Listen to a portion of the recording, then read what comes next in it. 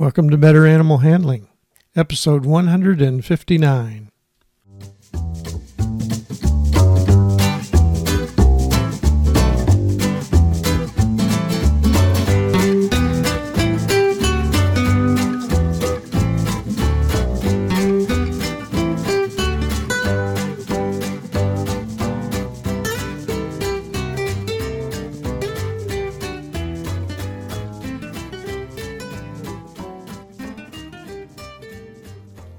From the center of Missouri, USA, I'm C.B. Chastain, your guide to better animal handling, and Abby, my kettle dog and self-defense instructor co-host.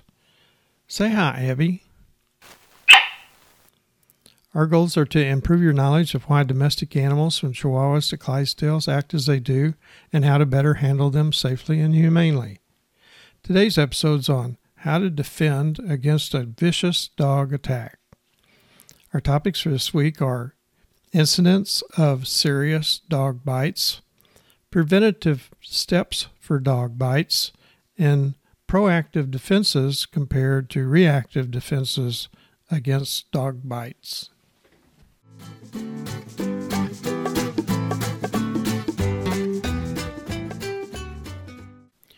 Each year, dogs kill about 20 to 30 people in the United States and seriously injure at least 800,000 with bite wounds, serious enough to require hospital attention, and are estimated to inflict a total of 4.5 million bites. Horses kill more people, but dogs cause more hospitalizations.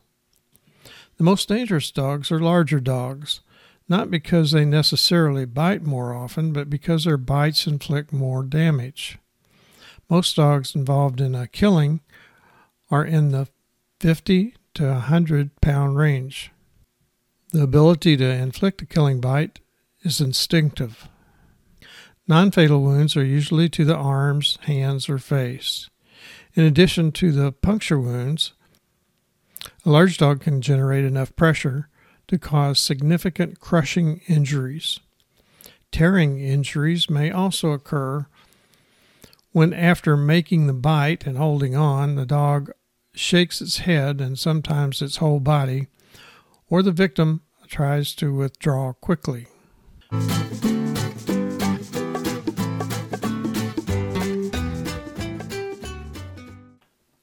Preventing bites includes selecting a dog appropriate for a family's living situation and family members, socializing the dog to other humans and animals in the first 4 months of its life, and training the dog to simple commands.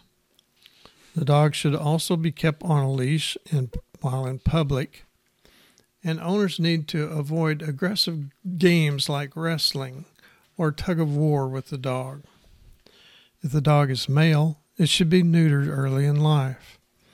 A safe and secure containment, which is a well-maintained fence, kennel, and crates, should be maintained. Tethering dogs should be strictly avoided. Each dog should receive playtime and short periods of training each day. Isolated dogs become irritable, unsocial dogs.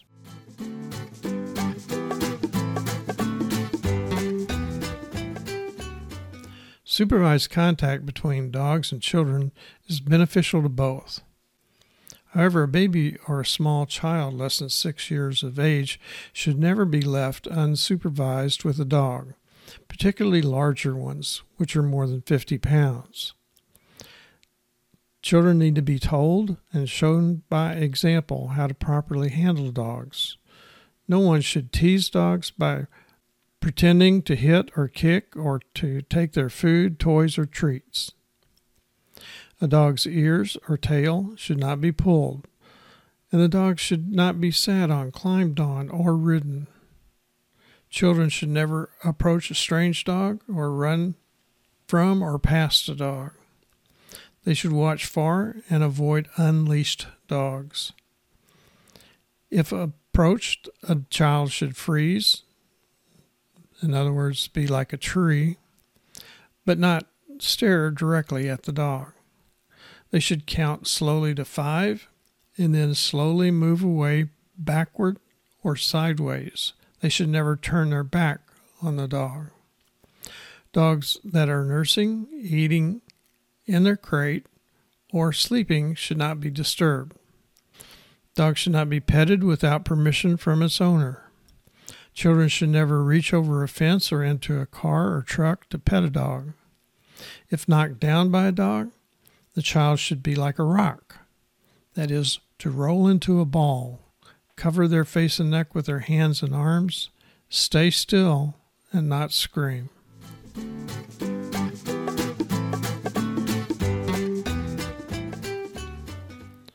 Defense in dog attacks can be either reactive or proactive, but preparation for both is advisable.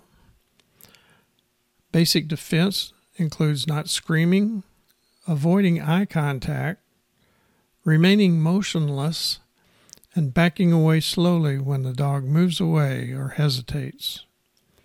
Preparation for attack by a large dog begins with knowing to avoid running from the dog if not absolutely positive there's time and a definitive way to escape.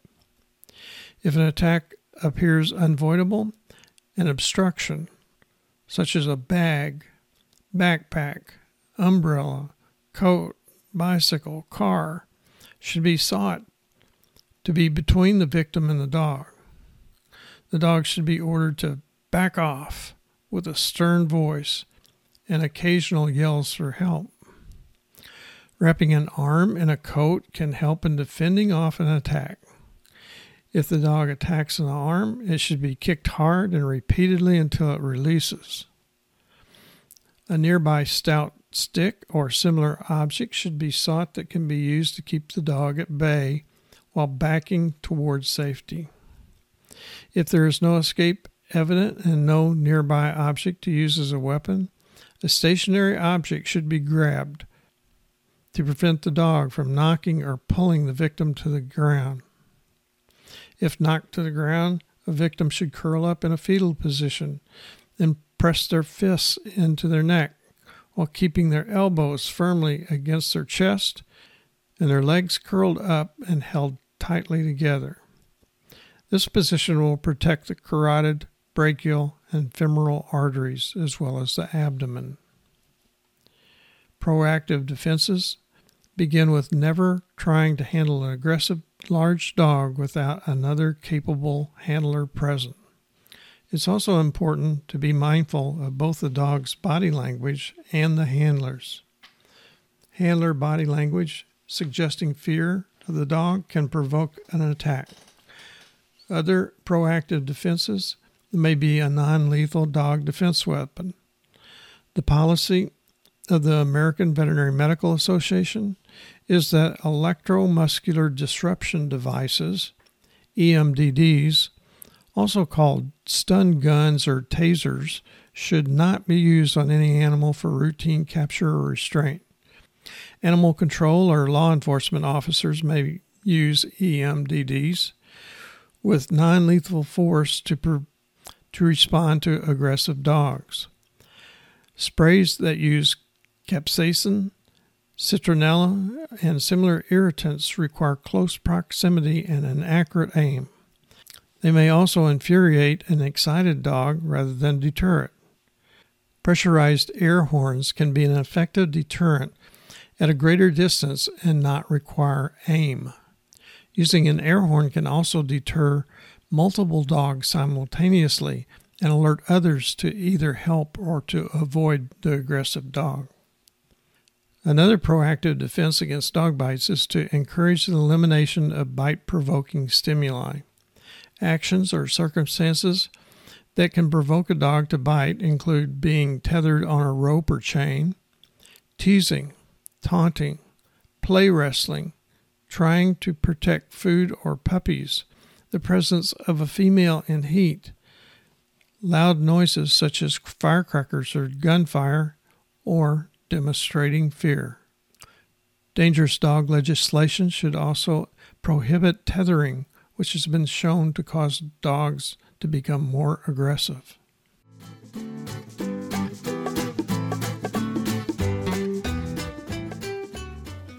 If you have comments or you're interested in a particular animal handling subject, contact us at cbc@betteranimalhandling.com. Now let's recap the key points to remember from today's episode. Do not run from a vicious dog if there's not a certain nearby means of escape. A pressurized air horn can be a reliable deterrent to a vicious dog attack. Large aggressive dogs should not be handled without another capable adult handler present. Abby says it's time to wrap up this episode. More information on animal handling can be found in my book, Animal Handling and Physical Restraint, published by CRC Press and available on Amazon and from many other fine book supply sources. My new spiral-bound handbook, Concise Textbook of Small Animal Handling, was recently published and available from all major science book supply sources. Additional information is available at betteranimalhandling.com. This website has more than 150 past podcasts with notes on handling of dogs, cats, other small mammals, birds, reptiles, horses, cattle, small ruminants, swine, and poultry. Don't forget, serious injury or death can result from handling and restraining some animals. Safe and effective handling and restraint requires experience and continual practice.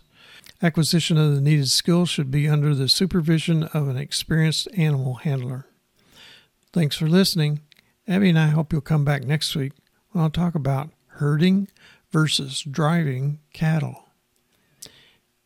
Hey, Abby, do you like to herd or drive cattle?